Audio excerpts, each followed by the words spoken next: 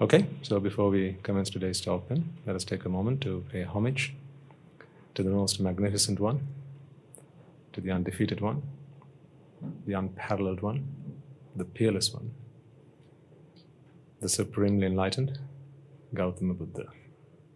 Namo tassa bhagavato arahato samma sambuddhassa.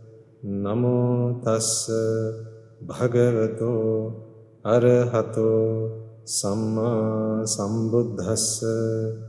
Namo tassa bhagavato arahato samma sambuddhassa.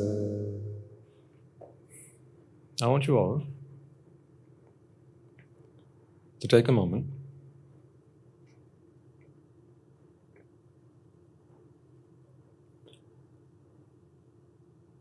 and bring yourselves back to reality. Today you're here at the monastery. You've come here to listen to a sermon.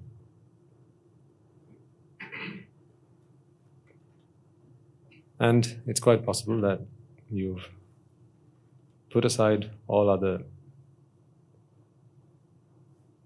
problems that you might have in life, things that will keep you up at night, maybe, things that bother you, things that get on your nerves, something that might have upset you over the past few days, something that made you lose your cool, lose your temper, something that caught you unguarded, something that made you wonder, have I really understood the Dhamma at all?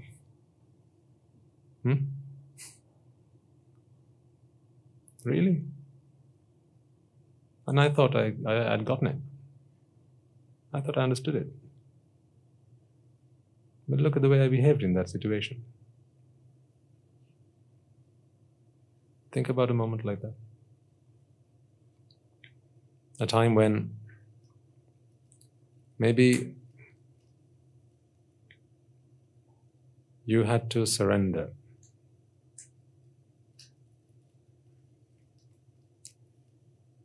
to the Mara of sensual desire, to lust, desire. Maybe a time when you felt that you were better than everyone else.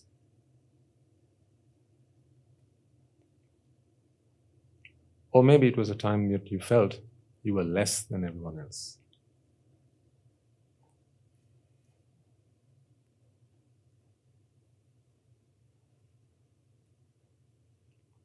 Think about a time like that.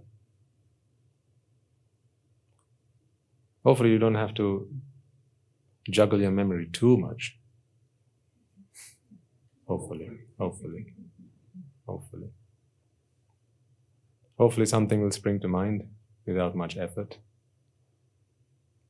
All of it, young, elderly, children, adults. Think about home. Something must have happened. At the workplace, something's bound to happen. Maybe on the street, you went shopping. Or perhaps you had a headache as you woke up in the morning. And nothing else there wasn't any other problem. Everyone was okay. It was always good, except for this annoying headache. But it was just there all day long, and it really just didn't let you get into the good spirits that you would normally have found yourself in as the day progresses. And then you were just not yourself that day. You were not the pleasant, nice, amiable person that you normally are.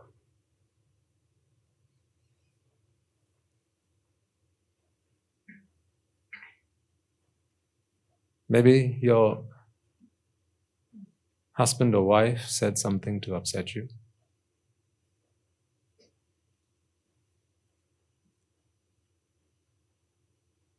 Maybe it was you were just able to stop short of an argument, but that took a great dose of courage and determination.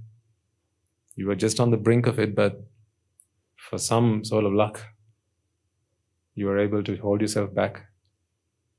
But then after the fact, you thought to yourself, I still get angry. Things still get on my nerves. I'm still not happy. Maybe you saw something on television. Maybe you were browsing the internet. And there are all sorts of things on the internet, aren't there? Things that are bad for you, and more things that are bad for you. That's what's on the internet, isn't it? Things that are bad for you and more things that are bad for you. Now, there are things that are good for you, if you're careful enough. There are young people here as well who are exposed in abundance to everything that the world has to offer, good and bad. So I want you all to think of that moment. Think of a time that was not your proudest moment. Think of a time when you thought to yourself, no, I should be better than this.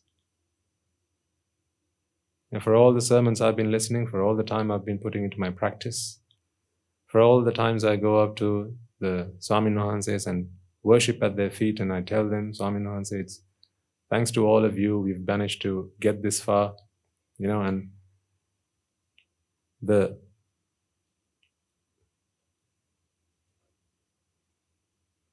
picture that you present in front of me, is that who you really are?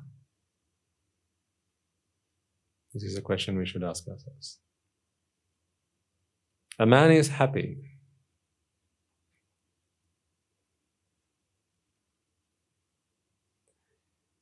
if he can say as he does, and if he can do as he says. But if a man cannot say what he does, or cannot do what he says, then he's not truly a happy man. Meaning, you're hiding behind a mask. I'm not having a go at you, you understand that, right? This is not an accusation or an insult of any sort. I'm just saying, as a normal human being who's been through life, however many years of life that might have been, I know what it's like. I know that we are not always the best that we want to be. We don't always have our finest moments. There are times that we are annoyed. And sometimes we are annoyed by the way we conduct ourselves more than how other people present themselves to us. In these times, we have only one refuge. Because you see, if someone else upsets you, we still have the option of walking up to them and saying, hey, don't do that. That's bad. That's terrible. How dare you do something like that? How dare you say something like that to me? But when you are not in your best behavior, who do you go to?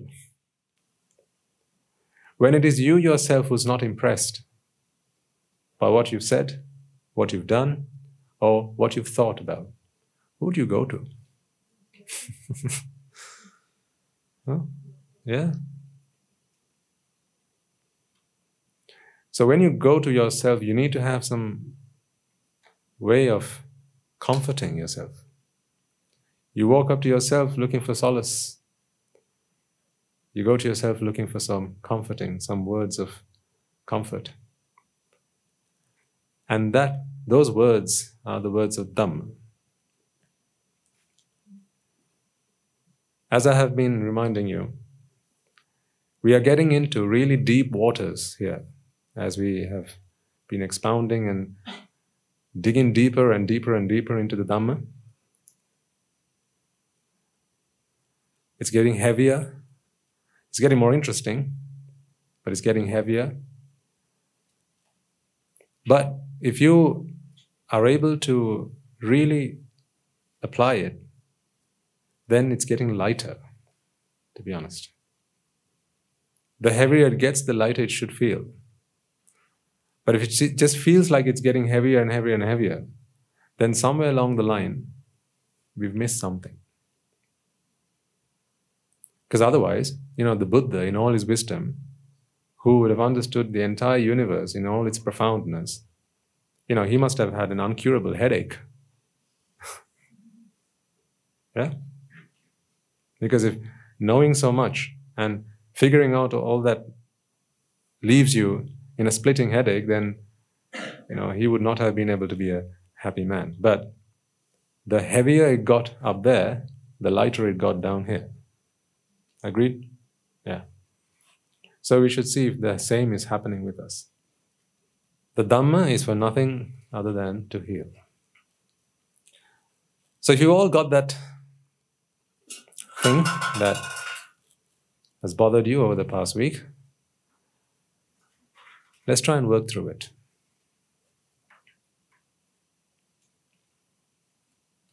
Let's try and analyze it. Now, I am sorry that I'm not going to be able to get each and every one of you to share your stories out loud and then walk you through it, but that is not my job. That's your job, isn't it? Mine is simply to show you how to do it, and then it's yours to actually take it by the horns and then do it yourselves. So, if you all got something that bothered you, annoyed you, vexed you, frustrated you, let's work through it.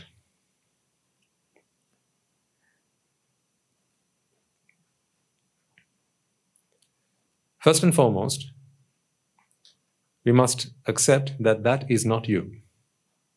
Are you ready for that first? So this is a practical approach to problem solving through the Dhamma.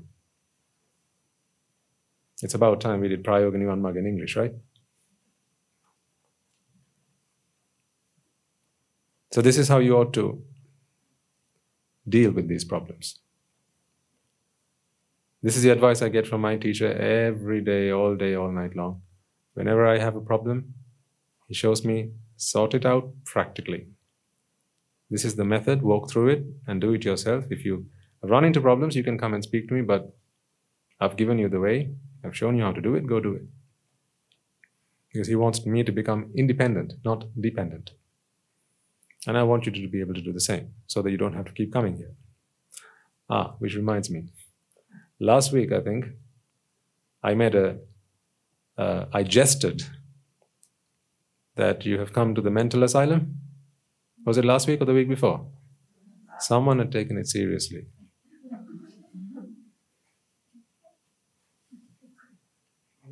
Yes. Yes. So I'm really sorry if I've disappointed anyone. They actually thought that this was a mental asylum, and they were looking to make an appointment. So, in case I burst your bubble, I'm really sorry. This is not really a mental asylum, but, well, this is a mental asylum of sorts, but not that kind of mental asylum, okay? It's the kind of mental asylum for people who have problems like the ones that you would have just thought of. Okay? So, thankfully, I remember, I thought to myself I should mention it. Because someone actually wrote in saying, I'm diagnosed and can I come and, you can't fault them, right? One day, maybe, who knows, one day. Right now we're dipping our toes into all sorts of different ventures to help people out. Rehabilitation centers and children homes and all sorts of things up in the horizon coming up. You can all get involved in them when the time is ready. And really give a good upbringing to the youth of our nation, to teach them how to be a decent human being above all.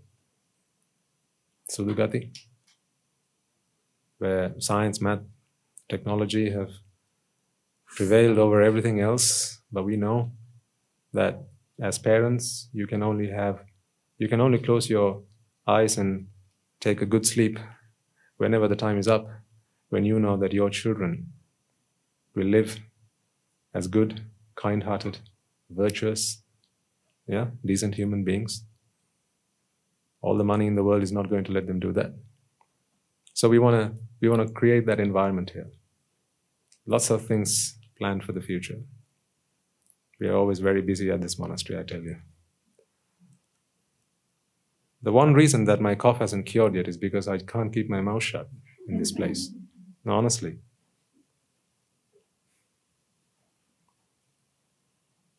I have a very busy day, every day. And I don't regret that. I love it. If you had asked me maybe several years ago, I would not have liked it. Because my interpretation, my understanding of Nibbana was very different back then. But we all mature. I learn a lot about myself. Way back I thought, attaining Nibbana was about isolating yourself from everything. Maybe taking yourself to a cave somewhere away from civilization and living in a deep dark hole. But with time I have matured myself. I have learned a lot about myself. I've learned about life. And I've asked myself, well, if the great elders, the Buddha, had done the same, then you and I would not have anything today to call a philosophy. So today, I try to dedicate myself to the betterment of all sentient beings. I think I have clearly found my purpose now. I might have said this perhaps a couple of years ago as well. Maybe when I first started talking to you, I probably should have said this. I found my purpose, but I think I have to say it again. I found my purpose again. So my days are very busy. We have lots of things going on at the monastery. I know this is a bit of a digression, but it's still interesting to know what happens behind the scenes, because you don't get to see this all day, every day. Lots of things go on in the monastery. From our 4 o'clock waking up in the morning, we have programs, discussions, all the Swami Nahanses, all the Anagarikas, as well as the Anagarika Mahatmyas at the Anagarika Rama. They get together to discuss the Dhamma, work through their problems. What I'm just going to do with you now, they do every day.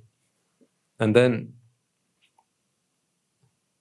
2 things our teacher always reminds us we must commit ourselves to: my salvation and that of others. Do you know how many hours went into organizing that blood donation campaign? Lots. And the Saturday morning sermons and the Saturday afternoon programs and the Karmasthana Sajjhana and the Dhammapada and the Poya Day programs and the Anagarika programs. We have about 14 young Anagarika children at the monastery. We need to look after them and never for a moment let them feel that they're missing their parents. We upskill them in every valuable facet of life. It's not just the Dhamma that we teach them. Did you know that? We teach them leadership. At our monastery, we have a leadership program. Did you know that? Well, I'll have you know then that we do. We have a special forces program. We call it the SF. I sometimes jest it's Shameless Fearless program, but they do like to call themselves the Special Forces program. We teach our monks leadership skills, communication skills, time management skills, presentation skills.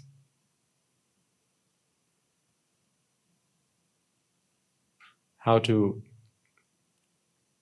deal with problems. Because these are things I've learned, picked up along the way, never knew why I was learning them. But now I found my purpose. Did I mention that a moment ago? Yeah. We have a Sivamagga program.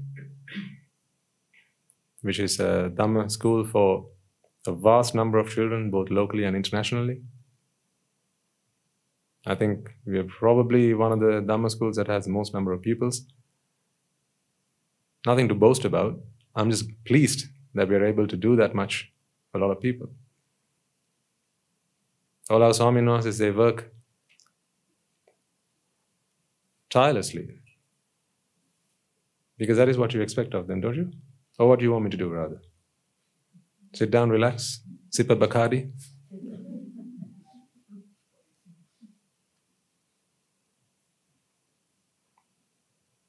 You want your finest horses to always be in the races, don't you? Yes or no? Well, there you go then. I like to think that I'm your finest horse.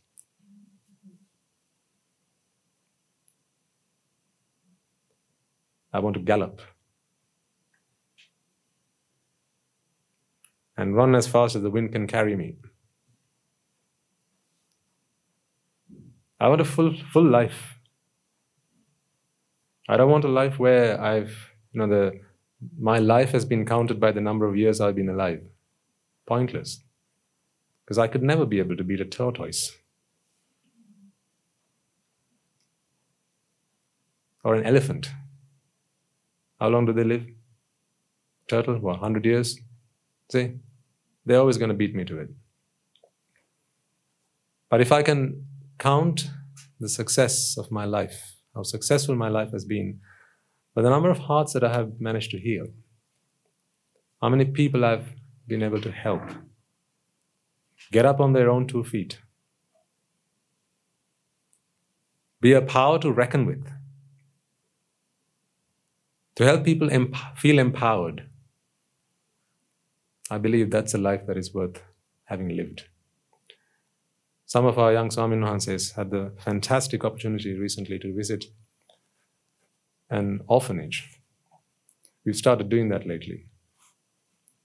Not many people know about it, because then they might not let us do that. Who knows? But on their invitation, we have been able to do so. And this is a girls' orphanage. It's more actually a remand home, where young delinquents are captivated, or rather they're put in a cell, sometimes for no fault of theirs. No fault of theirs because they need to be given the protection of the law. Because sometimes it's either their parents or their adults who are the perpetrators of the crime. And now law enforcement agencies have to keep the children safe from those who are meant to protect and keep them safe. So they get locked up. Yeah. So you can imagine the sentiments that those children must be going through, right? Just think about someone your age. There are young girls your age there.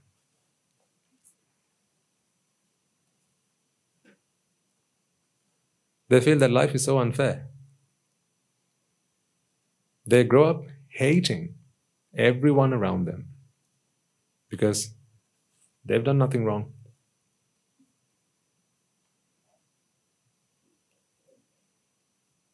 But wrong is being done unto them.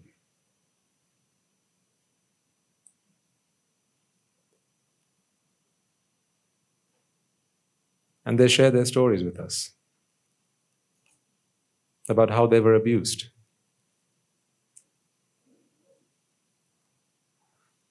By some of their most trusted relations, sometimes teachers, parents, grandparents, uncles, cousins, friends.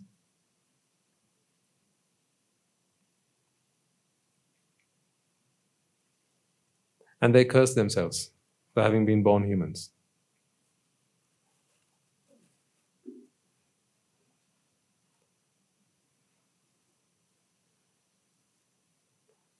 So knowing this is what's going on out there, I can't just live a life, just, having my meal a day, listening to the Dhamma, doing some meditation, working on my salvation. It just doesn't feel right.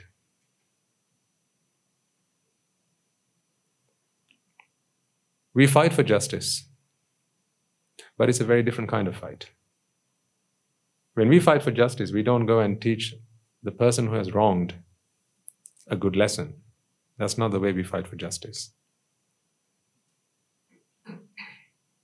We teach sinners how not to sin.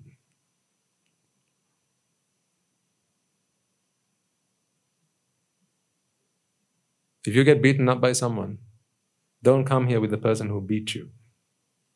I'm not interested. Come and tell me you were beaten, and I'll tell you how not to be beaten again. That is how we serve justice. We know that people suffer because they're helpless, because they don't know what to do. Things that have happened in people's lives have happened to them because they had no refuge. These young children, these young girls, I think there were about 13 or 14 of them in that particular children's home. Some of them are almost the age of almost 18. And because of some of the things that have happened to them, they resent society and they express themselves the only way that they know, which is by getting themselves into tantrums, shouting out, screaming. Now, people who are there to look after them think that they're just misbehaving. So what do? Yeah. Put them back into their cells. They're not animals. They're not animals to be tamed like that. But what to do? People don't understand how the mind works. Those who are in the capacity to look after these young children, to help them, they don't understand how the mind works. So with no understanding of how the mind works, how do you fix a mind that is broken? It's not because they're bad. They don't want to be misbehaved. They don't want to be mischievous. This is the only way they know to express their frustration and their anger. They feel that someone has done wrong to them. What can you do if you feel the way you do, right? So, I think for the third consecutive Poya day, we managed to go there and we started speaking to them. Our Anagarika Mahatmas, they're giving them counseling sessions. I know. Incredible they are. I do tell them they really make me proud. And those children have started to show a difference, show a change in the way they react and respond to things. This is one girl who's almost 18. And the thing is, once she turns 18, she can no longer be held in a children's home. But she's the same girl that is misbehaving. So the only option that they have left is prison.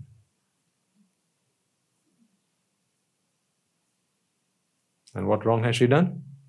Nothing. Believe you me, the Anagarika Mahatmas, they came after the program last Poya day, and they had sent a message asking us, Swaminasa, is it not possible that we can start the Anagarika training program for 18-year-olds until we feel that they're ready to go on to become an Anagarika, so we can give them an environment in which they're loved, they're cared for, and they're shown a future. They're children just as much as every other child. Your child, their child, what difference is it? Every life is precious. Every life is precious to them. This is a human being after all. This is why I say, my days are really busy. It's getting busier and busier by the day.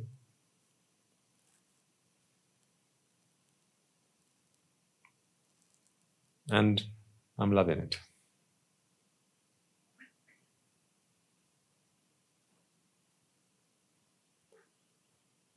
I'm sharing this with you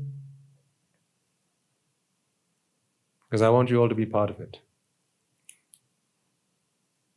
We are a team. We are one team. There's none like us. Whether you like it or not, there's none like us. Because we're all heading in one direction. We've all got one aim.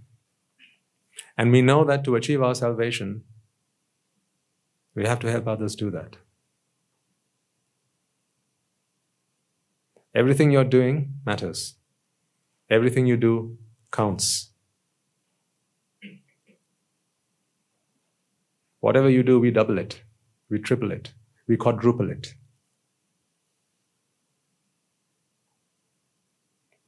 Guru Hamdru reminded me yesterday, Swaminathan, he said, human life is so short.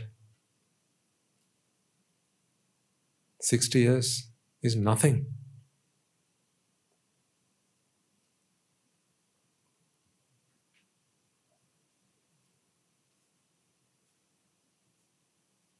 With everything we want to do now to heal the human race, it just feels like life is just too short.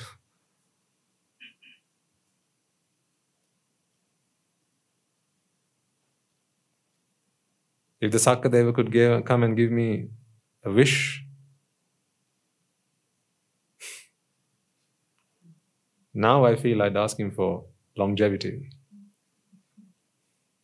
more years. Because I feel there's so much I have to do. There are so many people who need me. There are so many people out there who need to hear these words. These words that transform me. These words that can make a real difference in one's life. These words that can transform a machine of destruction to a machine that can heal and set the world right. I need you all to join me in that effort. Be strong. Fight. The world awaits you. Compassion, your good grace, your kindness. This is not your money. This is about your willpower. This is about your resolve, your intentions, your want to do good, your undying desire to mend as many broken hearts as possible. So touch as many lives as you possibly can, because your life is very short. 60 years is all we get. He went on to say, 15 of which we sleep.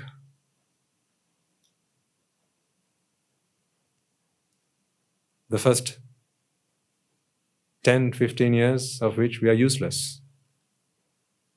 All we know is to swaddle in baby clothes and turn around this way, that way in a cot and be dependent on everyone.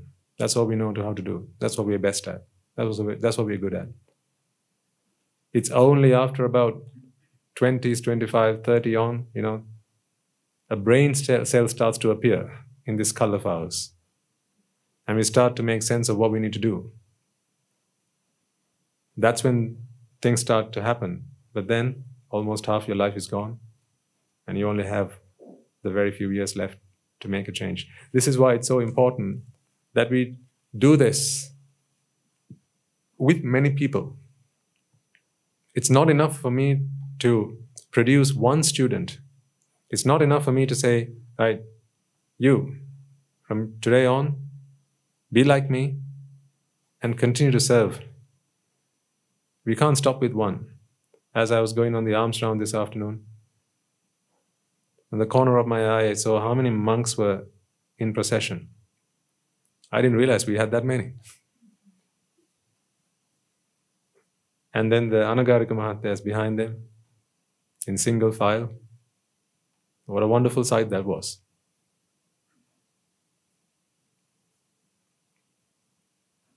By the time the front of the queue met the end of the queue, I wasn't hungry anymore. I was full with happiness. And then I saw the man in front of me. And I thought to myself, wow, you're an incredible human being. I didn't get to tell him that, but I'm sure he knows that I know that.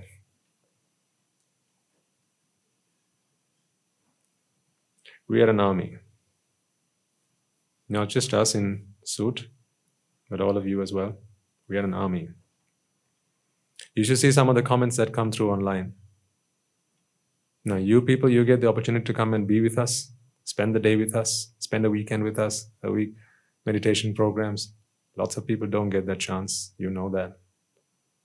Some of those comments that come through online, how much people have to endure, the things that they have to go through, all because they don't have the Dhamma.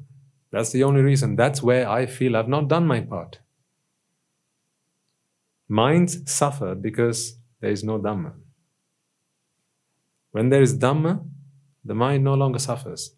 And if I'm the one with Dhamma, then whose responsibility does it become to heal those minds? It's obvious, isn't it?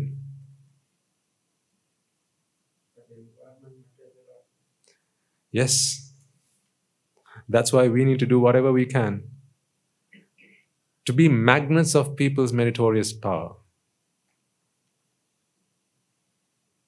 You know, Guru Swaminathan always advises me, be someone who can attract other people's meritorious power.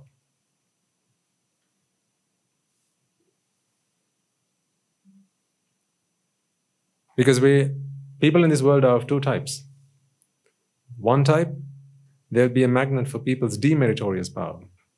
So if you've done something bad in your previous lives or even in this, just standing by them, walking past them, being with them can cause you all sorts of harm, destruction.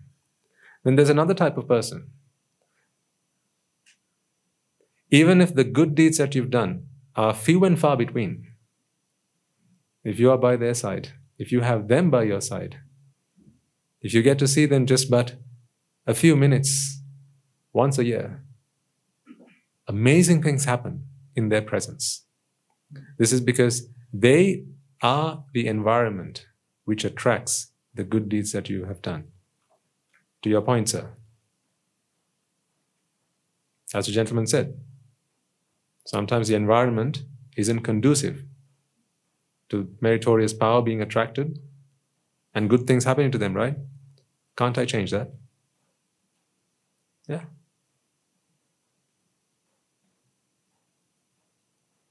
You know Sivali Maharatan Mahanse? If the Buddha was in any doubt of whether they would be receiving alms on that day, he would say, Ananda, go see where Sivali is heading. Let's all head in that direction. Right? How so? Because he was a walking magnet. Wherever he would go, he would create the environment. He would be the environment. Can you imagine that? Can you try and become the environment for someone, for good things to happen to people around you? Be that one person, be that person who's in fact the environment for someone. In your absence, terrible things happen to them.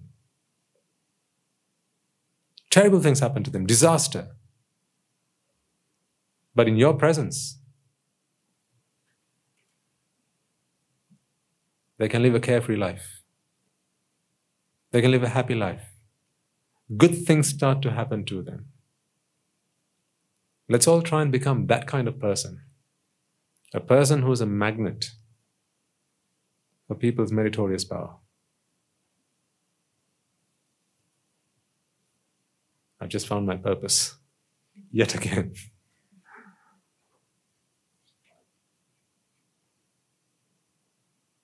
I don't know why I'm saying all this, but I feel like you need to know. I feel you need to know because I feel something in you. I feel you have something to offer. Young or old, male or female, black or white, I just feel you have something to offer. I feel you have a lot of energy. I feel you have a lot of drive. I feel you have a lot of kindness. And I also know that there are a lot of people out there who are deserving of it and who need it. So join our army. Let's be a force for good. Let's be a force to be reckoned with. We must start with ourselves. Become better for others. I've told you this story before. Two people said, two good friends, I'll look after you and you look after me. What was the wise man's response? No, let's not do that. I'll look after myself for you. You look after yourself for me. Let's all look after ourselves for everyone else. When our Swaminathan went to the children's home, I was utterly impressed by the talk that they had given to those young children. You don't know what they said? I asked them, what did you talk to them about? One Swaminathan was only 16 years of age. He tells me, typically, in a children's home, the kind of sermon that they would receive would be something along the lines of, Puta, don't feel you don't have anything. Look at all the things you have in comparison to those who don't. It's not wrong, it's right. I mean, fair enough. There are others who are handicapped. There are those who are blind, those who are deaf, but look at you. You got your eyes, you got your ears, you got your arms, you got your legs, right? Okay, yes, maybe you don't have a mother or a father. Don't think about that. Think about what you do have and not about what you don't have. So that is typically what they would hear. And, fair enough. There's nothing wrong with that. It's good. So I asked him, was that what you talked about? He said, no. He said, if I'd spoken to them about that, they would have become good people, perhaps, but I wanted them to become great people. I said, what did you do? He said, he'd done an activity with the young children. What he had done was, he'd gotten all the children around, sat them round in a circle, and he'd asked them to take a piece of paper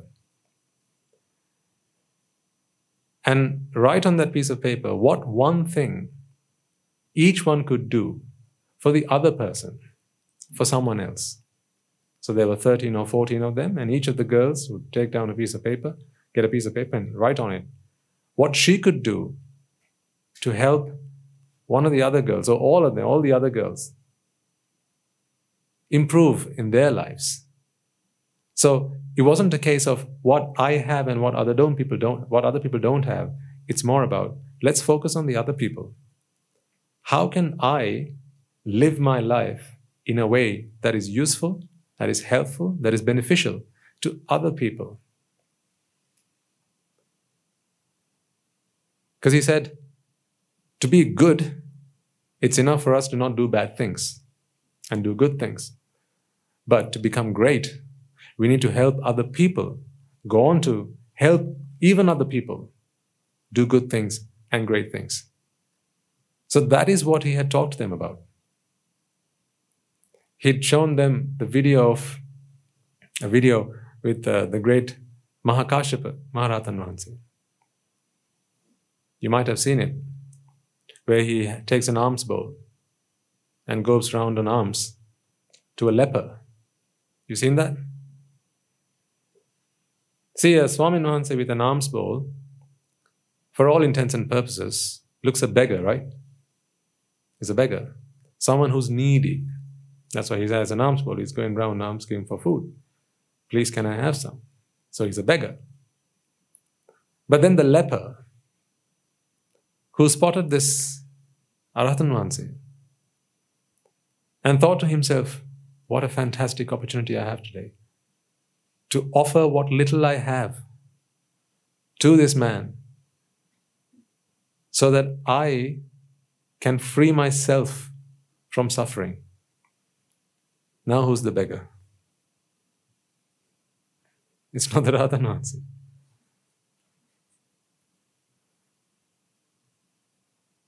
See, what Kashi Maharatan Nuhanse did with his alms bowl is give the other person an opportunity to free himself from suffering.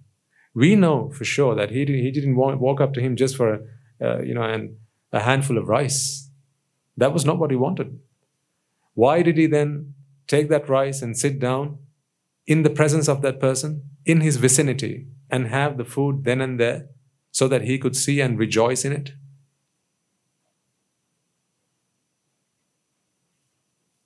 Because he was not the beggar, he was the rich man.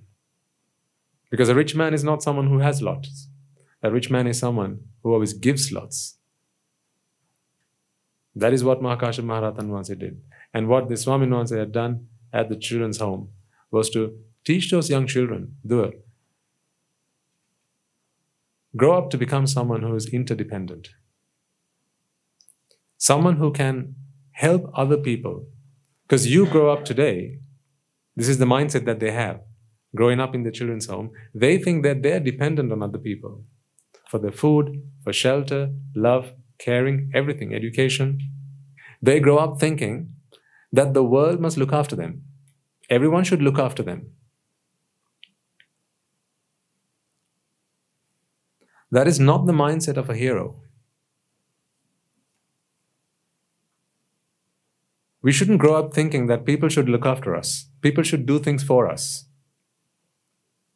We should grow up. This is what our children should learn. We should grow up asking ourselves, what can we do for other people? Not what other people can do for us. Because someone who always asks themselves the question, what can other people do for me, is a needy person. It's a needy mindset. That's a beggar's mindset.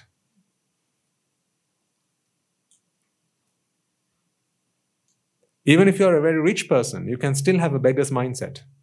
Because if you're rich and all you're interested in is, how much more can I get? How much more can I earn? Where can I find more? More for me is a needy mindset, a beggar's mindset. But where can I get more for others? How can I do more for others?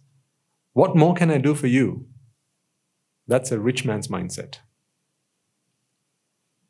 That's the kind of person that we all should strive to be. That's the army that I want you to join. So stop thinking about yourselves. Enough. Perhaps most of your lives you've thought about yourselves, how to look after yourselves, how to give yourselves a good future, how to make yourselves a stable future. Enough. If after 30, 40, 50, 60 years, this is all you manage to achieve, any harder, any longer is not going to give you much more than this. You haven't become Mother Teresa yet, have you? Or Mahatma Gandhi? See, they didn't live for themselves, they lived for others.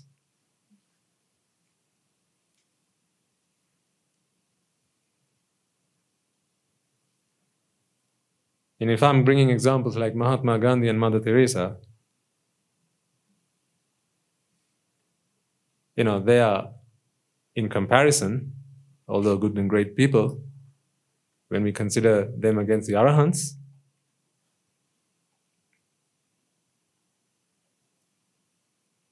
because you can become even better, even greater. Focus more on others.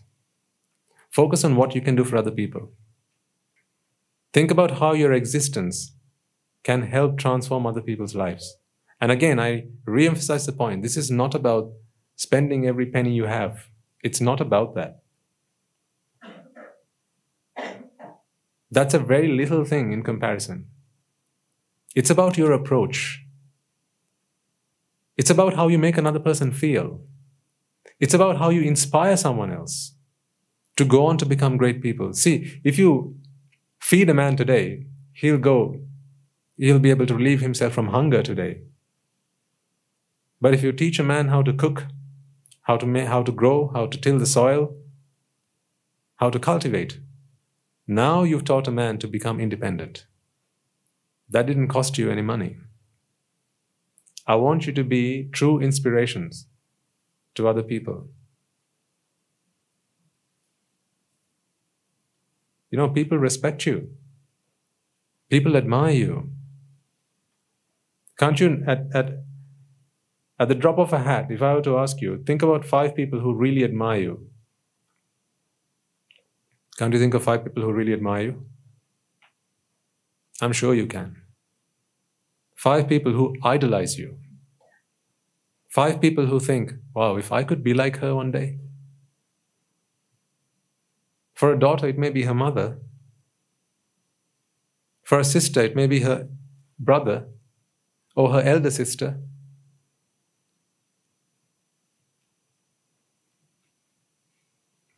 You all are more than you think you are.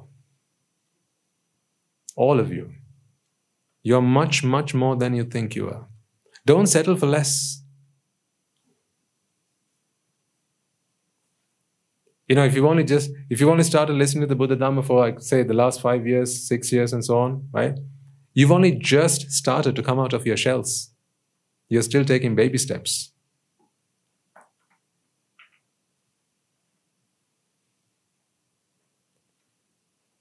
You might be mature in age, but you've only just started coming out of your shell. You're only just making yourself precious to the people around you. So please don't settle for less. Ask for more, but for other people. Do everything in your power. Remember, there's no one like you out there. You are all capable of so much more than you think you are right now. I'm speaking this out of my own personal experience, because with every passing day I realize that I was just not enough yesterday. Every day I think this to myself. I was just not enough yesterday. It may be because of my teacher, who relentlessly inspires me and keeps pushing me to my absolute limits. If it doesn't break me, he'll keep pushing me. And I love him for that. And I want you all to feel empowered and inspired to do the same. Do everything in your power to help as many people as you can. Find the truth, because it is the truth that will set people free. So I'm going to help you now to become an environment which helps other people to have their meritorious power drawn through you. This is the practical application of the Dhamma. Okay? So, I asked you right at the beginning to remind yourself of a situation, an example of something that might have happened over the past few days, maybe in the past week, that caught you off guard, that upset you. Let's take a moment to think about how we can deal with a situation like that and find answers. When you know this, you can teach this to your children. You can teach this to your loved ones, to your friends, to your family. Suffering is not you.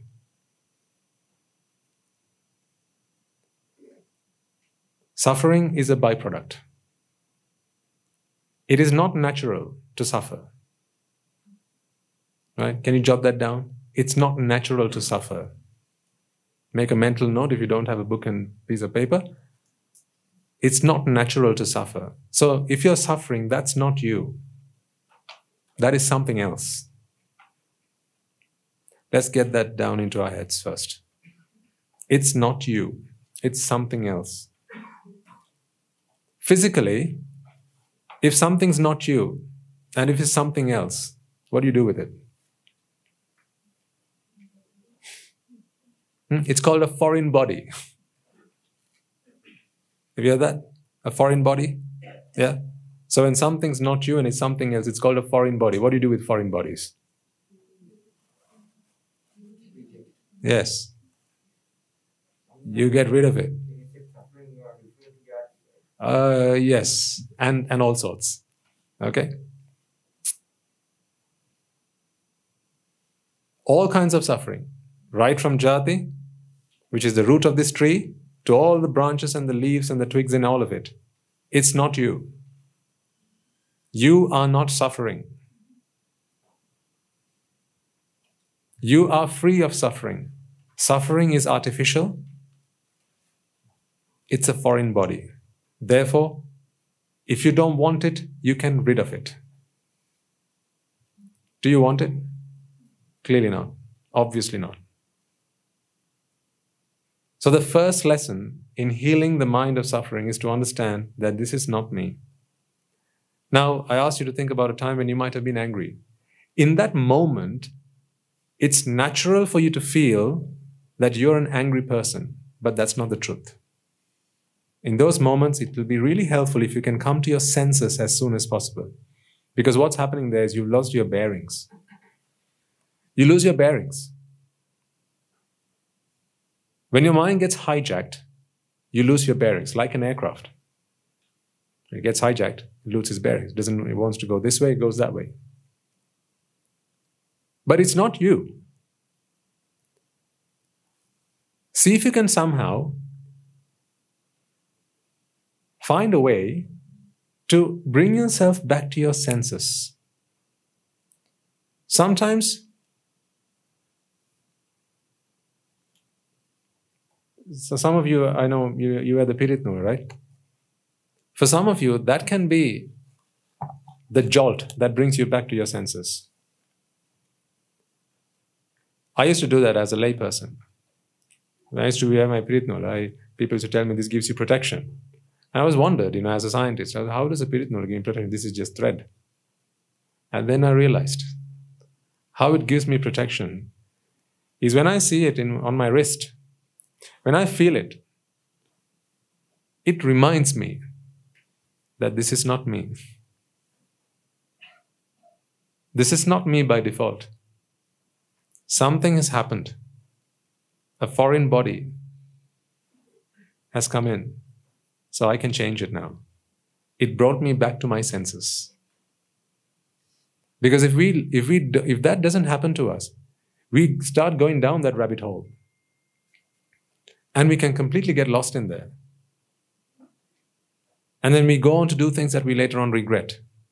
But, see, having a teacher, having a Kalyanamitta by your side is most useful for that purpose. That's why as a Swami said, I don't need to wear a Piritnula. Because I have my teacher with me. I have noble friends always with me, watching out for me. They are my Piritnula. See, there's one there.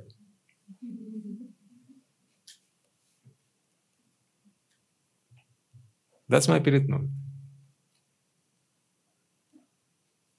So have one. Or maybe it's a few words. Perhaps it's something on your wallpaper.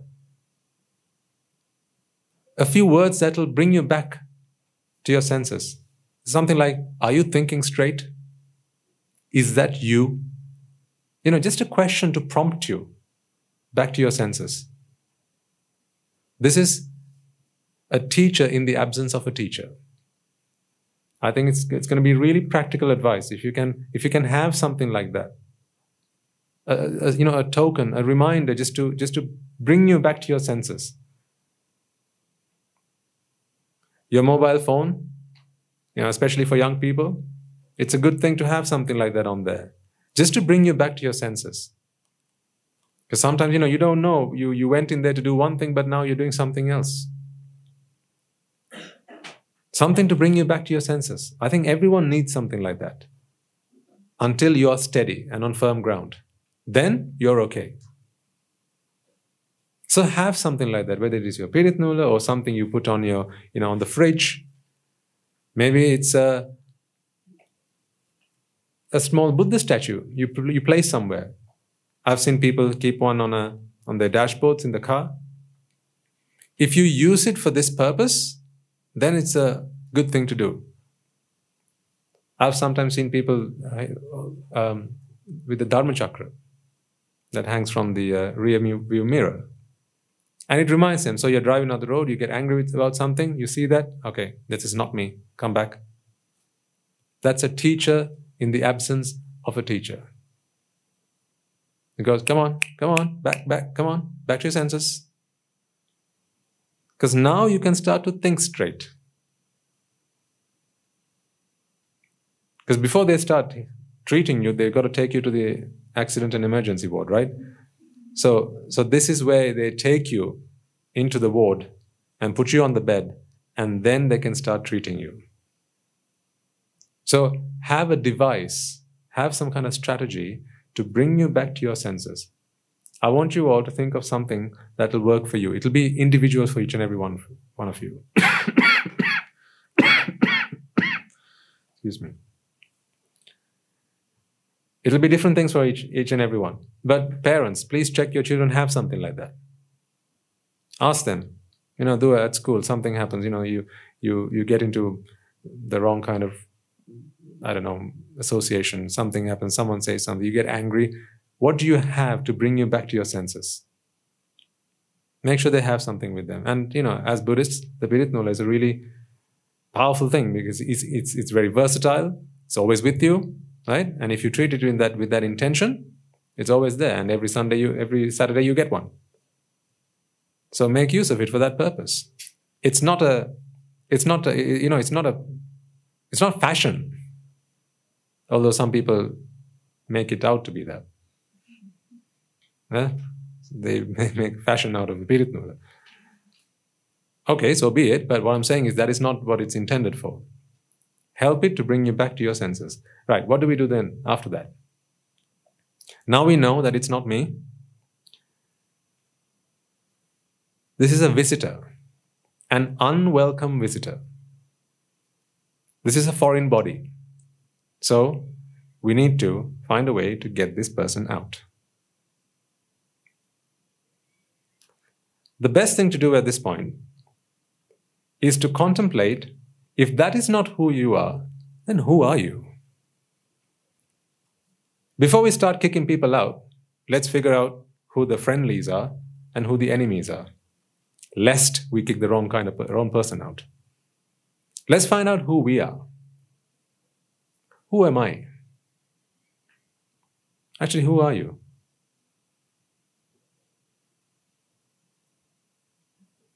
Once you figure out who you are, then you can work out who's not you. Last week we discussed man or machine. In trying to answer who you are, start to contemplate on the Dhamma and really try and get an answer to, who am I? What is this? You can start with mind and body. The more you practice this, the quicker it will become. The sooner that you can pacify yourself.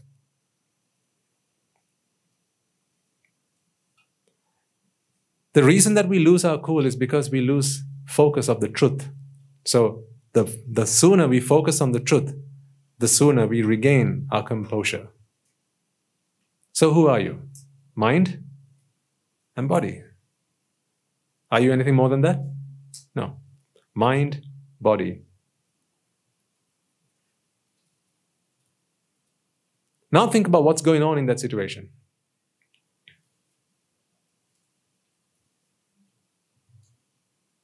So this is step 3. What was step 1 again? First, you need a reminder to push you back to reality. Right? That it's almost impossible to do it on your own, unless it comes with practice. We know with practice, this is the Yoniso Manasikara.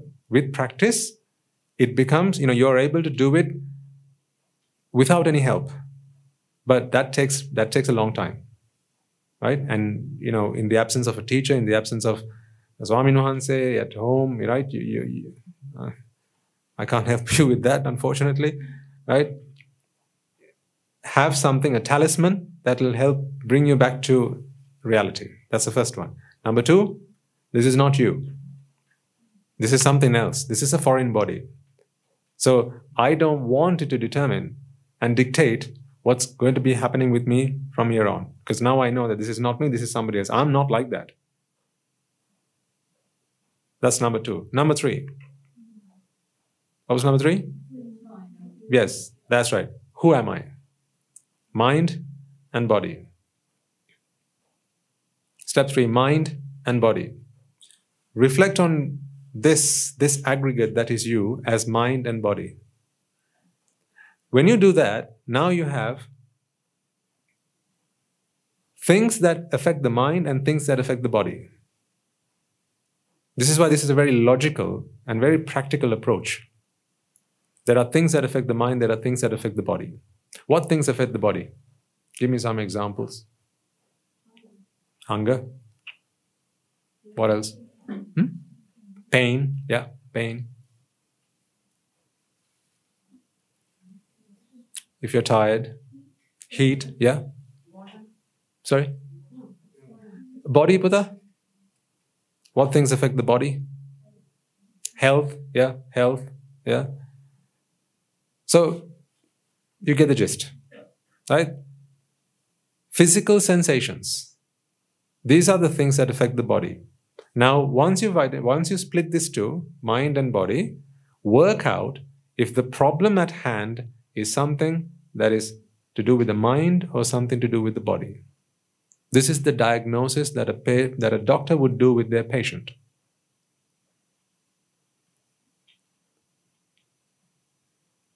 Work out whether this is a problem with the mind or a problem with the body. If it's a problem with the body, then put the Dhamma to a side. Yes. Put the Dhamma to a side and treat it in the most appropriate way possible. Right? So there are inappropriate ways of treating that, and there are appropriate ways of treating that. So treat it in the appropriate manner. So for example, you're feeling hungry. How is the Dhamma going to help you then? The Dhamma can't help you there. Right? So put Dhamma to a side and go and find something to eat. Now, if it's not a problem with the body, now you know it's a problem with the mind.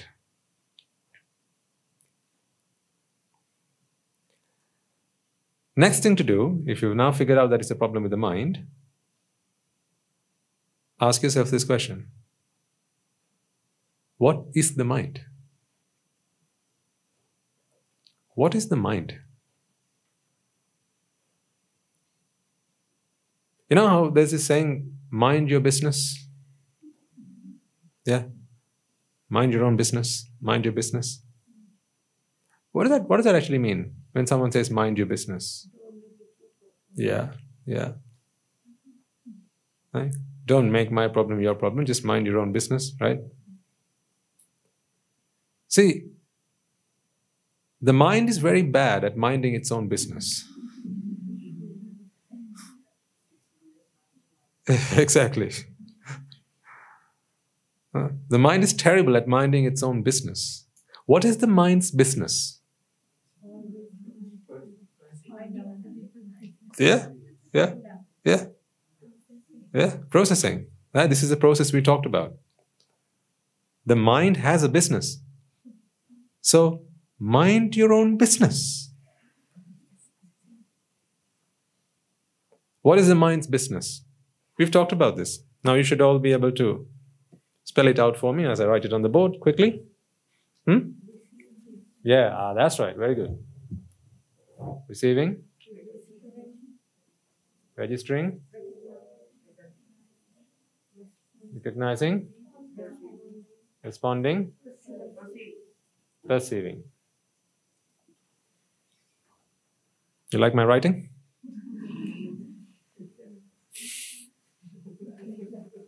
Yeah. This is the mind's business. The mind has no, complete my sentence, no other business. The mind has no other business.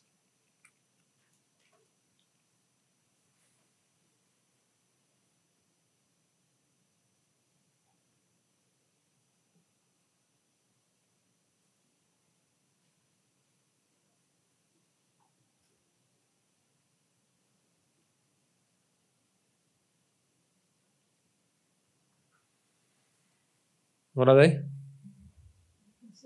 At least, what do they look like?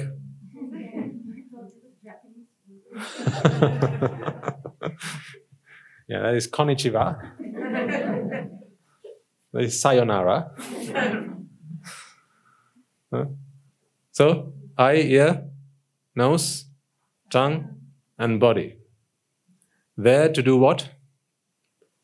Receive, recognize, beg your pardon. Receive, register, recognize, respond, and perceive what? Sight, sound, smell, taste, touch. That is the mind's business.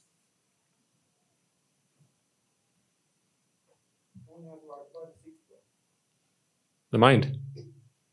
So you have mind and mental thoughts. Yeah, let's put it in there just for comprehensiveness. This is the mind. Okay.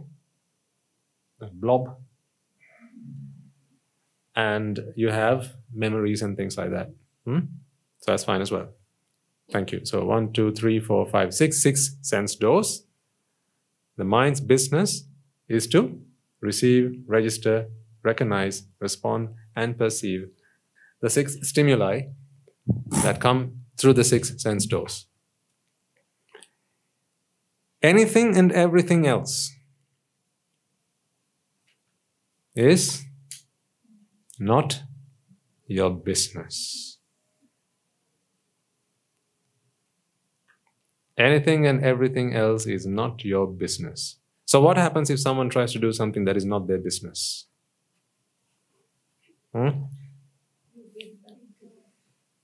Absolutely. You get into all sorts of problems. It is not the mind's business to do anything other than these things on these things. So these are the inputs, this is the process, and the output is ultimately the perception. So it's a processing device, like a computer. You could put the CPOC model into this. You have your suppliers, which is the sight, sound, smell, taste, touch, and so on. Then they have the inputs, right? Then the processing and the outputs, and your customer is the mind itself. Again, stuff we teach in the leadership program. As I said, we're very busy at the monastery because we want to create Swamin Wahanses who are fitting the 21st century.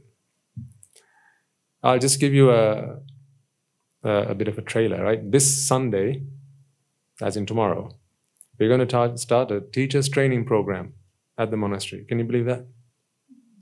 A teacher training program. No, not yet. No. In due course, right? We're going to be doing it for every teacher Swamin Wahanse at the monastery. So every Swamin Wahanse who's a teacher at the monastery, so we have about, I think, 30 odd Swamin Wahanses who are teachers to the Anagarika Mahatyas, to the Anagarika Mahatmyas, and to other Swamin Wahanses. We have developed a diploma program. You get a certificate at the end of it. And we teach them psychology. We teach them Buddhist psychology. We teach them methods on how to tackle problems. We teach them about communication skills. We teach them active listening skills. We teach them how to give feedback. We teach them lots of things. This is a university. This is the university of life, this monastery. And I'm so proud to be a member of it. So incredibly proud. You are our biggest assets. You really are. Because it's either you or your children who are here with us. And in giving us your children, you have entrusted us with, every ounce of trust you've placed on us. It's just incredible. You've given us your children to bring them up, to foster them, to, help them grow up to become wonderful and amazing citizens of this world. So in that teacher training program, the reason I mentioned that is they're going to have to write a dissertation, 3,000 to 4,000 word dissertation as part of their diploma. And the title of that is the Bhikkhu of the Buddha's era in the 21st century. So they need to compose a dissertation, which is their thesis, on how to produce a Swamin Wahanse to go on to become someone who represents a bhikkhu of the Buddha's era. So someone like the great elder Arahants, Sariputta Thera, the Moggallana Thera, Ananda Thera, and so on. So it is our teacher's duty, teachers as in the plural, our teacher's duty to produce our young offspring, these young Samanera Swamin Wahanses, to become great elders like that. So they have a dissertation to prepare as well. That's how much we focus on creating, real talent in our monastery, because we know that, our journey is not for the next 5, 10, 15 years. We are aiming for the next 600 years. It's a long journey ahead of us. But we got to start here, start now, right? And you're all going to be part of that. I need your help. I need you to join me and help me in making this possible. Right? Okay? So coming back to this, what are we talking about? Mind's business, yes, thank you. So this is the mind's business. The mind has no business doing anything other than this. Now, let's take one of those situations that you would have thought about when I asked you to think about. Excuse me. Think of one a moment ago. Let's say you agreed something with someone. You agreed on doing something or meeting somewhere, or you made an appointment with someone and they never turned up. Or say someone borrowed something and they have no plans on giving it back to you.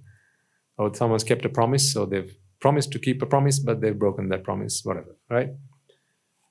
Now, first things first, you're reminded of the situation, you're in the midst of it now, and you're becoming emotional, you've become angry. What do you need now? Step 1, step back to reality, right? So you need that talisman, Pirit Nola or whatever, right? To bring you back into your senses. Number 2, it's not you. It's not you. This is not me.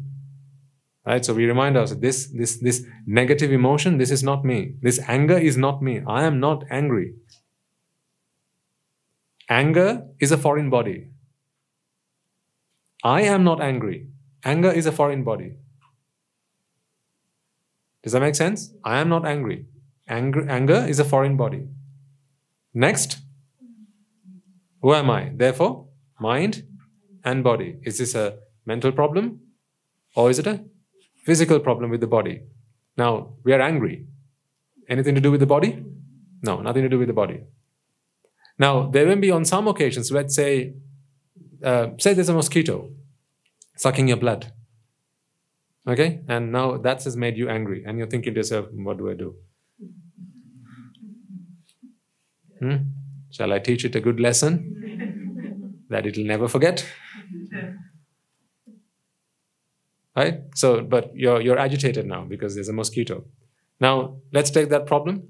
So, first come back to your senses. Fortunately, if it's close to your Pirit Nola, it helps. Right? It helps if it lands close to your Pirit Nola. Right? Which one? Someone's going to win. Right? And then Is it who are you, right? Mind, body. Now you know, you feel the pain. So clearly there's a physical element and there's a mental element.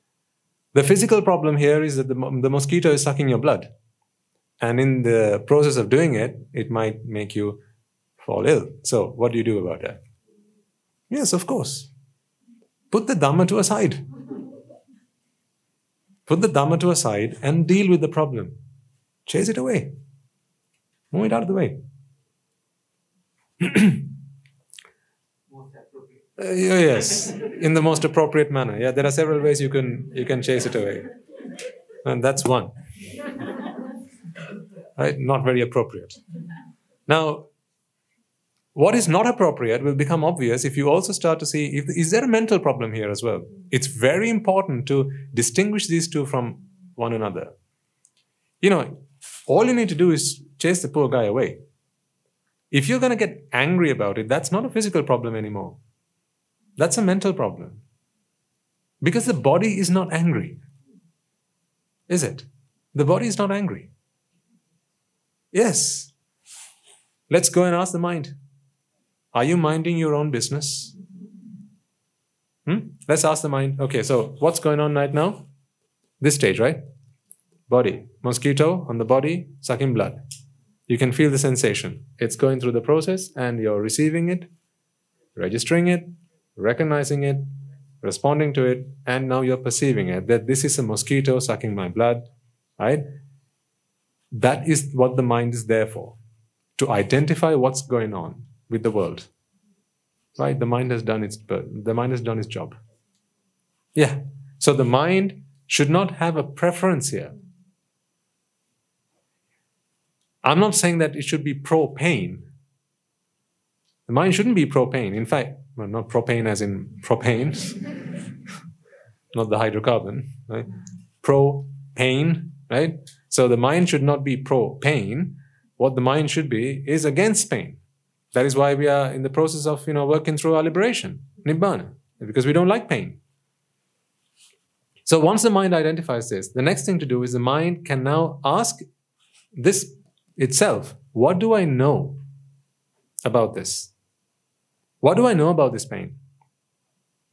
So remember, we are dealing with two things here. One, there was the bodily pain, and secondly, there's the mental pain, right? The body, because it hurts, we know we can relieve ourselves of that by just chasing the mosquito away. Do we need the Dhamma for that? No, we just need knowledge for that. Because you need to know that the mosquito has to be chased away, right? Otherwise, you wouldn't know what to do. Like a little kid, an infant doesn't know what to do when a mosquito is biting him. So that you just need your knowledge. Next up, the mind is angry, the mind is annoyed, the mind is agitated at this point in time. It's not the mind's business to get angry about this. The mind is like a news reporter. An independent news reporter has no business, does he or she, in giving their own opinions, let's say, on what's going on. An independent news reporter should only report. As they say, we report, you decide. Right? That is what the mind should do. The mind should just report. Here's what's going on.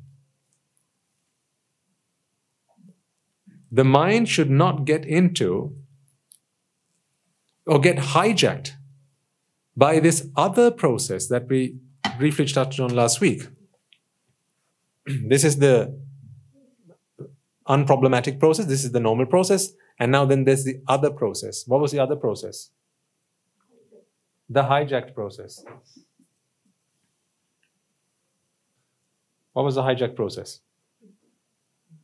Remember we talked, there were two processes that run in parallel, right? This is one process. Any problem with this? No, that's perfectly fine. The second process. We start with, I'm going to take this out.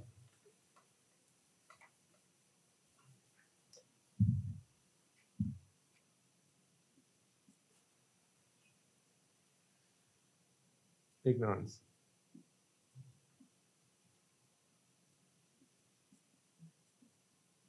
Now I'm trying to show you, folks, how we connect the self to deal with a day-to-day problem. Okay, because we're talking about self, right? Okay, self, big thing, profound, very deep. Okay, but how do we actually bring it, down to the grassroots level and actually make it practical and applicable to a day-to-day life situation? Now we know that this mosquito, or by the mosquito biting, or the something happened, in your life, and you're annoyed about it, because there's a self, or the sense of a self, or rather the feeling that this is happening to me. So who's the mosquito biting right now? Someone. It's biting me. And we took the example just a moment ago about, say someone made an appointment with you and now they've left you disappointed, right? Who did something to whom? See?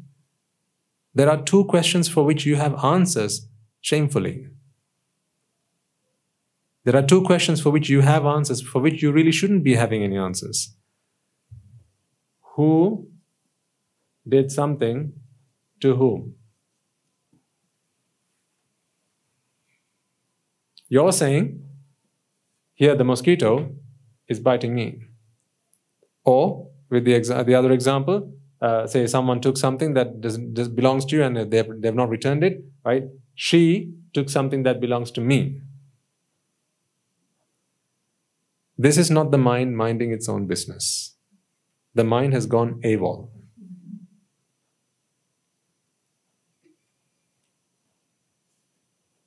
Reason, the normal process that we talked about earlier, there is no room for something like this to be produced. There's no way for something like this to be produced by the standard, by the normal, by the default process. Remember, all it could do was receive, register, recognize, respond, and perceive. Where's all this coming from? Receiving what? The only things that can be received are what? These 5 things, or these 6 things, right? So how was a who received? How can you receive something that was never delivered?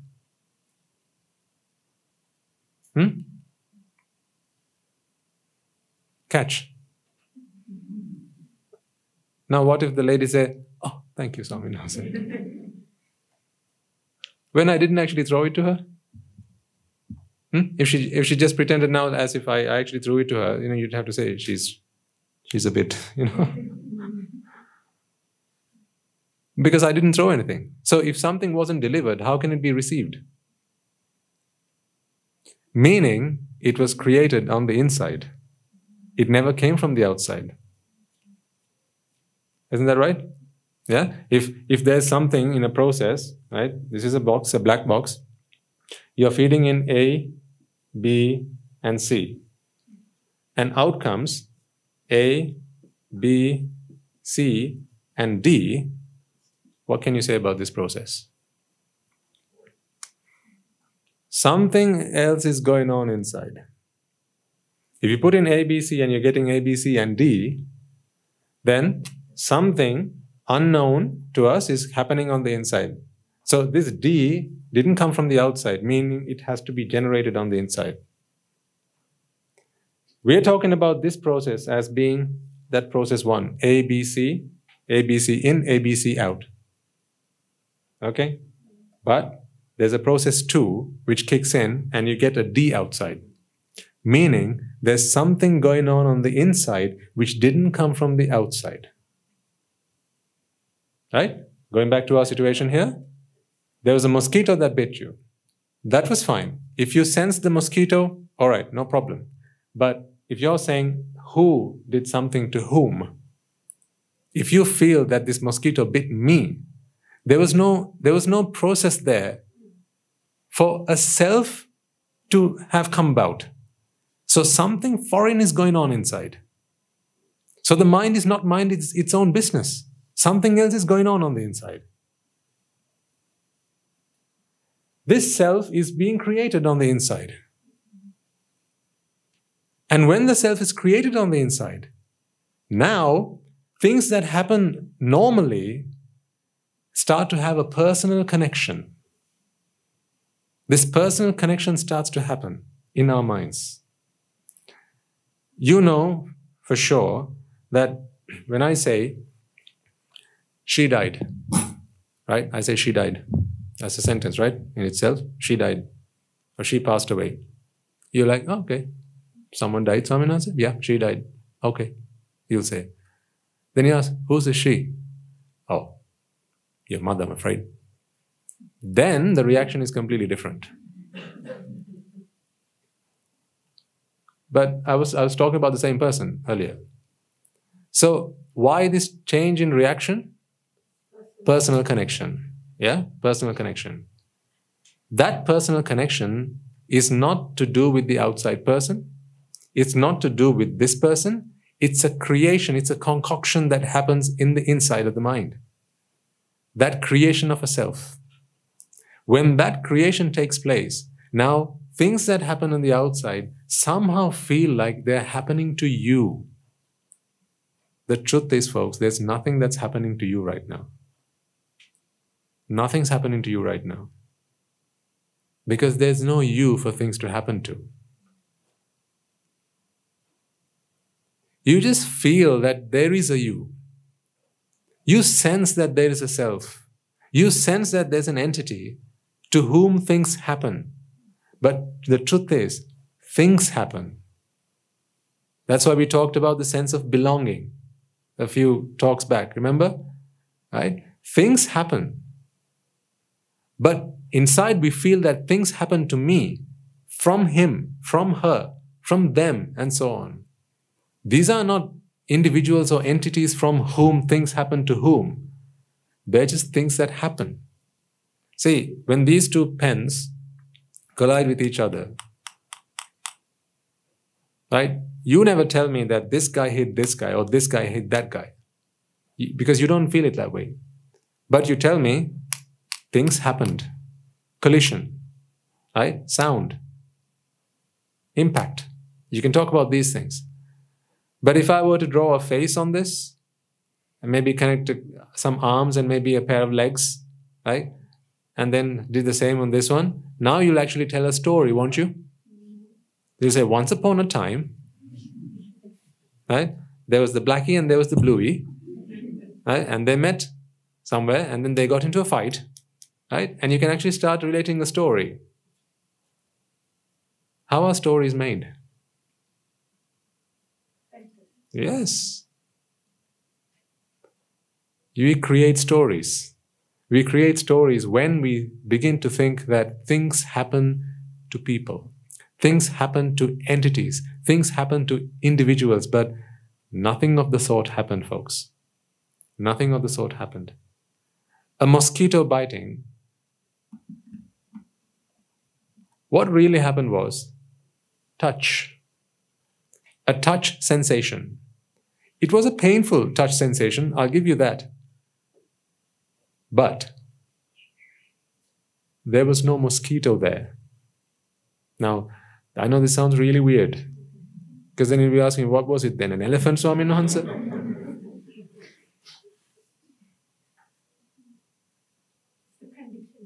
Yeah.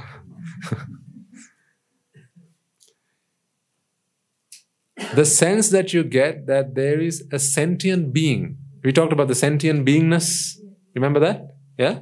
This sentient beingness or this sentience. I looked up the word. Apparently it's sentience. Right? This sentience. Sentient beingness rolls off the tongue better. This sentient beingness does not exist in these outwardly projections. Focus on yourself for a second. And try and see if you can make sense of what I'm talking about here. Right? Just look at your hands for a second. Right? Look at your right hand or your left hand. You know, you can see your fingers, right? Wiggling them, right? Moving them about. When you look at it, you get this impression that it's you who's doing it, right? And you get the feeling that it's your hand, your fingers. This is a hand. These are fingers. This is wiggling. This is motion. All of that is true. What is not true is that this is your hand.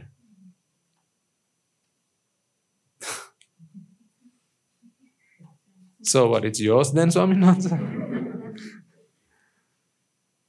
No, I beg your pardon, sir? Can I give a little? Carry on. It's a manifestation of a frozen moment of life. Yes, that is the truth. What we're trying to explain here is how this false sensation comes about, right? What the gentleman says is absolutely true, spot on. It's a manifestation. This motion is a manifestation. This hand is a manifestation. All of that is true. But at the same time, you're also manifesting a sense of a self. That self does not exist. It's only a manifestation, a very temporary, transient manifestation. It's a feeling, it's an emotion, it's a sensation. A sensational sensation. It's a mirage. But it is dukkha, which is causative of suffering. Now, I want to make sure you walk away with the how do we solve this problem?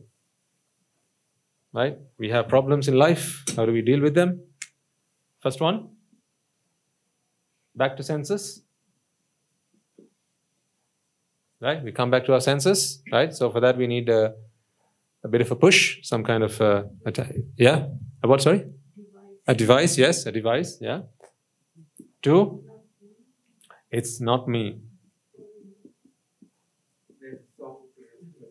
Is that? Well, it's not me.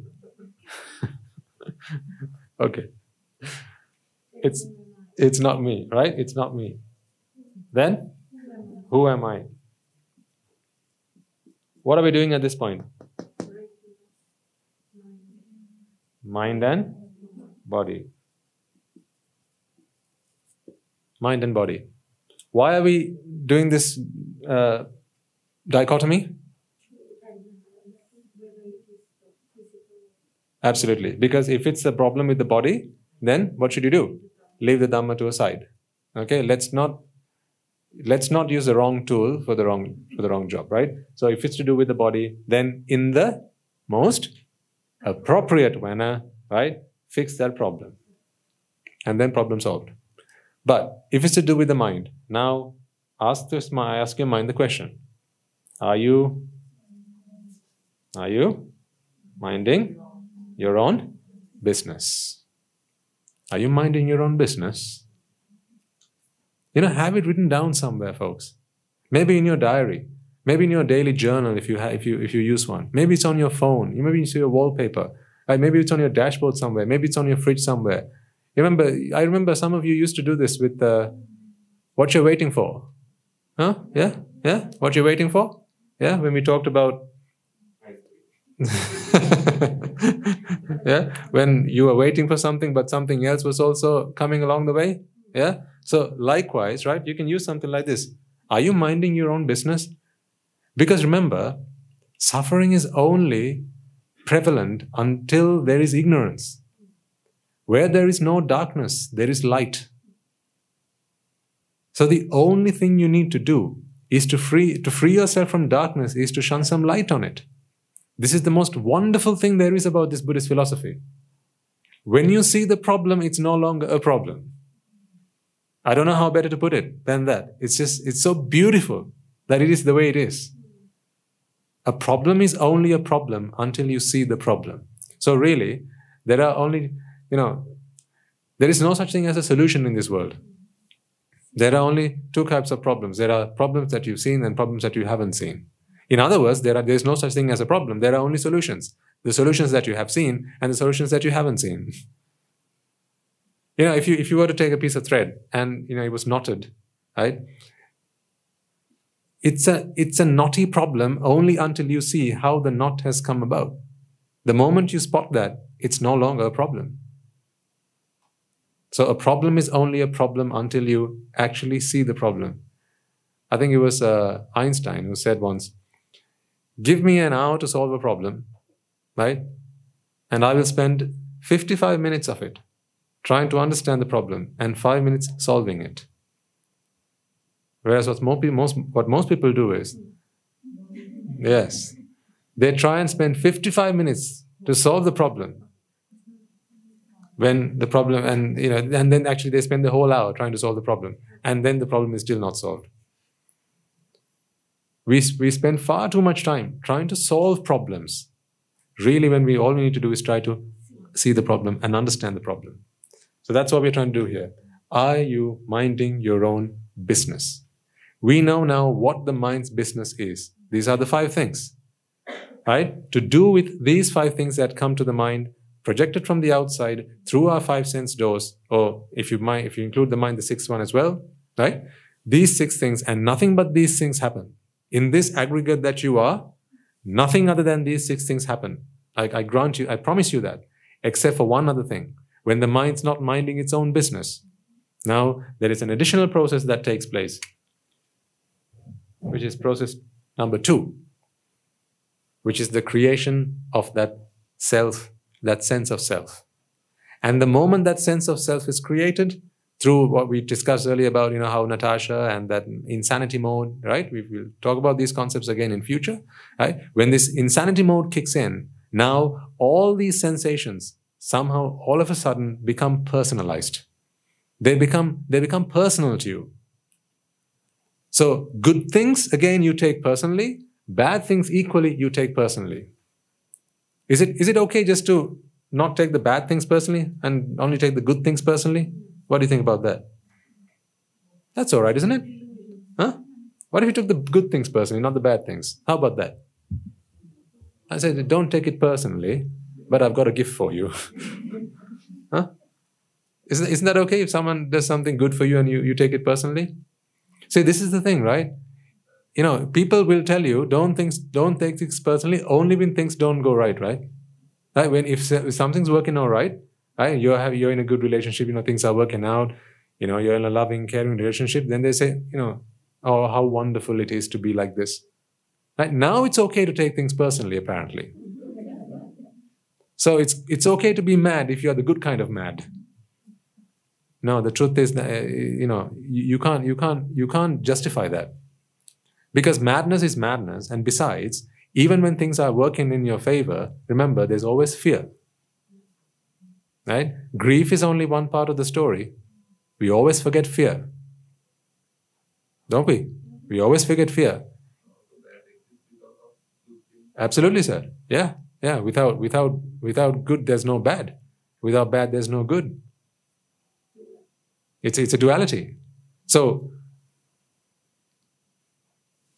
the mind has no business personalizing these things or personifying these things. There's no person here. These are just events. These are just occurrences. The mind's job is simply that of a news reporter. Something's happened. Here's what's happened. That is the mind's business. So ask yourself, is the mind doing anything other than what it's meant to do? Is the mind trying to personify? Is the mind trying to, or rather, personalize, to make this, make this an intimate experience? Because that is not the mind's job. If it's happening, then please come to your senses that you've gone mad. So what do you do after that? Come back to the truth. What do you need to do to come back to the truth? Just to see the truth, isn't it? That's the beauty of this. All you need to do to see the light, to come out of darkness, is to see the light. See, if this was a dark room, and I want to rid the room of darkness, what do I need to do? Switch on the light and then do what? Nothing else. Do I need to switch on the light and then do some? No. All I have to do is switch on the light. That is the beauty of the Dhamma. The moment the Dhamma is there, now you're in light. And with that light, with that wisdom, darkness is dispelled. So the moment that you see that the mind is doing something other than what it's meant to do, you've already realized what the mind is supposed to do. That realization in itself is what's going to solve that problem. Now, I know this is me saying it, and it's something else for you to be doing it. So here's what I want you to do now. I want you to take this method home with you, and I want you to try it for a week. Because this is what I do. And it helps me. I promise you, this is what I do. Whenever something happens, because I'm not an arahant, right? Things happen. And when things happen, I ask myself, I first get myself back into my senses, right? Come back to sense. This is yoniso manasikara, the start of it. Then I ask myself, then I tell myself, no, this is an unwelcome visitor. Right? Guru Swami Nasa nicely puts it as an agantuka upaklesha. An unwelcome defilement into the mind. This is not me. I'm not like this. Something's happened. This is a foreign body. So this can be changed. Therefore, the beauty of this is why this is vital is because you don't then start beating yourself up about it. That's the worst thing to be doing, folks. Please, please, please never catch yourself doing that. It's a vicious cycle. If you ever start to guilt trip yourself for something that has happened to you, if you feel, desire, anger, delusion, right, whatever the case might be, if you start to guilt trip yourself about it, if you start beating yourself up about it, remember, that's completely off track. That is insanity mode on steroids.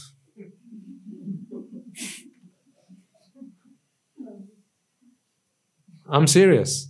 Don't let that happen to you. If that happens, go back to this. Go back and kick yourself back into your senses. Never, never, never. Never again. Beat yourself up about something that has happened. You might be angry, right? Now don't think to yourself, I'm an angry person. I'm a useless person. That is insanity mode. Again. Yet again. Things will happen. Let's say, you lose control and you've done something you shouldn't have done. Maybe desire, lust got the better of you and you've done something you shouldn't have done. Right? Come back to your senses. It's not you. It's just something that happened to you. It's not you. If you try and convince yourself that you're a bad person, you're a terrible person, look at me, how dare I do something like this? You're back again on the wrong track. Somewhere people get lost, lose themselves is where they go back into the times in history, things that have happened to them in the past, maybe sometimes 5 years ago, 10 years ago, 20 years ago, and they still keep beating themselves up about it. I feel so sorry for people like that because they're simply not doing themselves any favors by doing that. And it's completely based in ignorance. That's why I don't like it. So never find yourself doing that. I used to be like that because I thought that was about being good. To be good, we should regret and repent our past. We should repent bad things, not us being bad, because we weren't there to be bad at the time. Bad is bad, not I am bad. And likewise, good is good, not I am good. This I, whether it's bad or good, are simply excuse me, are simply manifestations of the self. Right. So, it's not me. Then, who am I? If that's not me, then who am I? Yeah, so we've gotten ourselves out of this trap. It's not me, so who am I? Mind and body. Now ask yourself, is the problem with the mind or is the problem with the body? If it's a problem with the body, then find the most appropriate way to solve that problem. If you're hungry, go and get yourself something to eat. If you're thirsty, go and get yourself a drink. If you're tired, take a rest, sit down, right? If you're feeling tired, go for a walk, whatever, jump, do whatever you need to do. If it's the mind, now ask the mind, are you minding your own business? Remind the mind what its business is. The mind only has one business. Receive, register, recognize, respond, and perceive. If it's doing anything other than that, in other words, if it's tensing, if it's getting anxious, if it's getting angry, if it's getting annoyed, if it's feeling lustful, if it's feeling desiring, all of these things are where the mind has gone into this number 2, it's activated an insanity mode, which is not its business. The moment you see that, that is a dose of medicine that you have just given yourself. Give yourselves a pat on the back. That's what you should do. This is how I deal with myself. This is how you should try it. So give this a go. Take it out for a ride. Madam? Accountability. Can you explain it a bit further?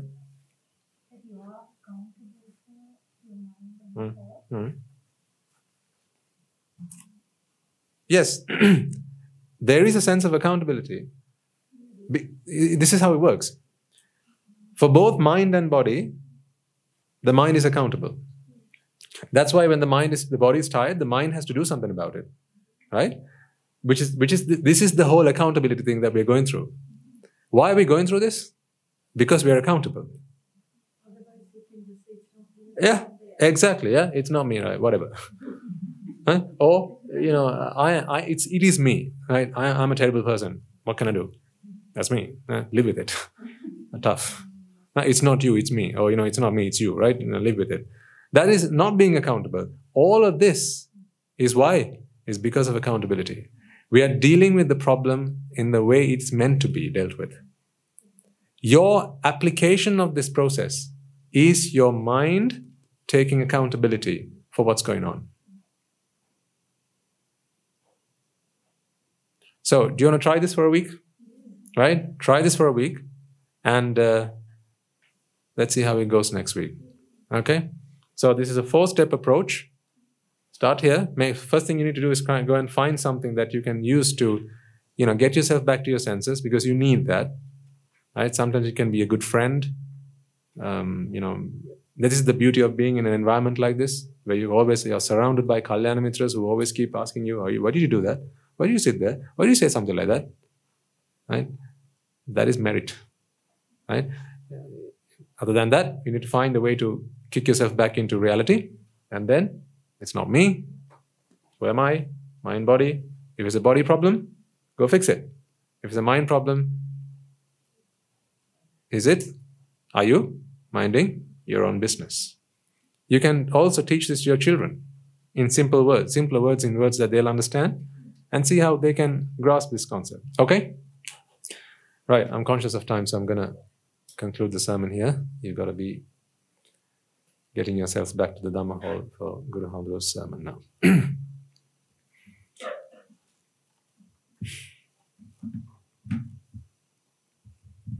Did you all get a chance to donate blood today? Still waiting? Oh. Right. I expect you to donate more than blood. Okay? Because blood, anyone can donate. I mean, it's good. It's meritorious, yeah? But I expect you to donate. Yes. Donate your soul. Donate your heart. Donate your kindness, your generosity, your compassion. That is what the world needs. This world is ailing because there's not enough people like yourselves. Give yourselves unreservedly. Give yourselves wholeheartedly, altruistically, expecting nothing in return. Make your life on this planet worthy to other people. Make it a blessing to other people. Become a blessed one. Make your presence here a blessing to all around you. That is how I learned to live my life. This is how my teachers mold me into who I am. And I want you all to do the same and be part of our army. I feel really energized just, seeing you and having you here and knowing that, you will come with us on this journey. Because this is not something, the things that we have planned to do, folks, I've only given you just the tip of the iceberg. There's so much more that we've planned for the future. And those things can't happen just because with one person. Remember, the Buddha himself did not set up or establish the entire sasana. He had 80 of his great arahants by his side, and the lay community as well, who all pulled together in one direction to make this happen. It is thanks to all of them today we have the Buddha Sasana. Today, it's you and us together that we have to do. We have to do this. Long live the Sambuddha Sasana. Okay, let's take a moment to transfer the merits which we all acquired to the infinite virtues of the Noble Triple Gem, chanting Pirit, listening to the Dhamma, and engaging in various meritorious deeds today. First and foremost, let us remind ourselves how incredibly fortunate we are To be in receipt of the Lord Buddha's teaching, and with immense gratitude, let us transfer these merits to the bhikkhus and bhikkhunis, upasakas and upasikas, who since time immemorial have protected and preserved the sublime teachings of the Buddha and passed it down through the generations of the noble lineage in the form of the Tripitaka, which is thankfully available to us today to study, understand, and comprehend the Dhamma. Let us transfer the merits we have acquired to all members of the Mahasangha present throughout the world, including the chief prelates of all of the chapters, who have dedicated their lives to the noble path and have committed themselves towards the betterment of all sentient beings. Let us not forget that among them are the monks and nuns resident in your local temples and nunneries, who have always been by your side through thick and thin, come rain or shine. Let us transfer these merits to Guru Swami Mahanse, as well as all the teachers resident at this monastery, as well as the Anugarikas and Anugarikas attached to the monastery. Let us take a moment to transfer these merits and express our gratitude to those who make great efforts to disseminate the teachings of the Buddha, be that by transliterating these sermons, sharing them out with others, or inviting others to join them. And may, through the power of these merits, if any of them have been born in the woeful plane, redeem themselves and be born in the blissful plane. May, through the power of these merits, they abstain from the unmeritorious deeds, fulfill the meritorious deeds, fulfill the noble eightfold path, and may they all attain the supreme bliss of Nibbana. Sadhu, sadhu, sadhu. Let us also transfer merits we have acquired to our devotees, friends of the monastery, who, for the sake of merits, continue to sustain the Mahasangha. This includes everyone from those of you who have contributed to the construction of the monastery, to those of you who provide the Mahasangha with shelter, alms, robes, and medicines, as well as those who have passed down their know-how and continue to extend their well wishes. May, through the power of these merits, if any of them have been, may, through the power of these merits, they all abstain from the unmeritorious deeds, fulfill the meritorious deeds, fulfill the noble eightfold path, and attain the supreme bliss of Nibbana. Sadhu, sadhu, sadhu. Let's take a moment to transfer merits to our mothers, fathers, husbands, wives, brothers and sisters, sons and daughters, husbands, wives, grandparents, uncles, aunts, cousins, nephews, our elders, friends and acquaintances, employees, employees, and to all those who have helped, supported, and assisted us along the way. By the power of these merits, may they be healed of any physical and mental ailments and overcome any obstacles to their spiritual progress. May they abstain from the unmeritorious deeds, fulfill the meritorious deeds, fulfill the noble eightfold path, and may they all attain the supreme bliss of Nibbana. Sadhu, sadhu, sadhu. Let us also take a moment to transfer merits to the Devas and Brahmas, spirits and demons, primarily the Sakadeva, as well as all the numerous gods and deities who are committed to protect and fulfill the Sambuddha Sasana. Let us also transfer merits to our guardian deities who keep a watchful eye over us and keep us out of harm's way. May, through the power of these merits, they prosper in divine power and wisdom. May they abstain from the unmeritorious deeds, fulfill the meritorious deeds, fulfill the noble eightfold path, and may they all attain the supreme bliss of Nibbana. Sadhu, sadhu, sadhu. Let us also take a moment to transfer merits to our ancestors who have predeceased us, and to all those who have been friends and families and acquaintances in this infinitely long journey in samsara. To those who have helped, supported, and assisted us along the way, may they all transfer and may they all rejoice in these merits. Let us also transfer these merits to the members of the armed forces as well as the police force who have sacrificed their lives to protect the peace and harmony of our nation, and may all those who lost their lives in the war, be their friend or foe, rejoice in the merits that we have acquired today. Let us transfer these merits to those who lost their lives in natural calamities, such as the tsunamis, earthquakes, landslides, forest fires, pandemics, and so on, reminding ourselves that among them will be those who have been friends and family to us in this long journey in samsara, those who have been to help, support, and assist us along the way. Let us take a moment to transfer these merits to them, and may the power of these merits, if any of them have been born in the woeful planes, redeem themselves and be born in the blissful plane. May they abstain from the unmeritorious deeds, fulfill the meritorious deeds, fulfill the noble eightfold path, and may they all attain the supreme bliss of Nibbana. Sadhu, sadhu, sadhu. Let us all resolve that may, through the power and blessings of all the merits we have acquired throughout the day, we be able to witness the advent of many hundreds of thousands of Arahants on this blessed land. And finally, may, through the power of all the merits we have acquired throughout the day, you and I, and everyone who's helped make this program a success, become an Arahatun Mahanse, an Arahatheranin Mahanse, in this very life itself, and in the era of the Gautama Supreme Buddha itself. Sadhu, sadhu, sadhu. May the blessings of the Noble Triple Gem be with you all. Members of the Mahasangha will now transfer their blessings to you.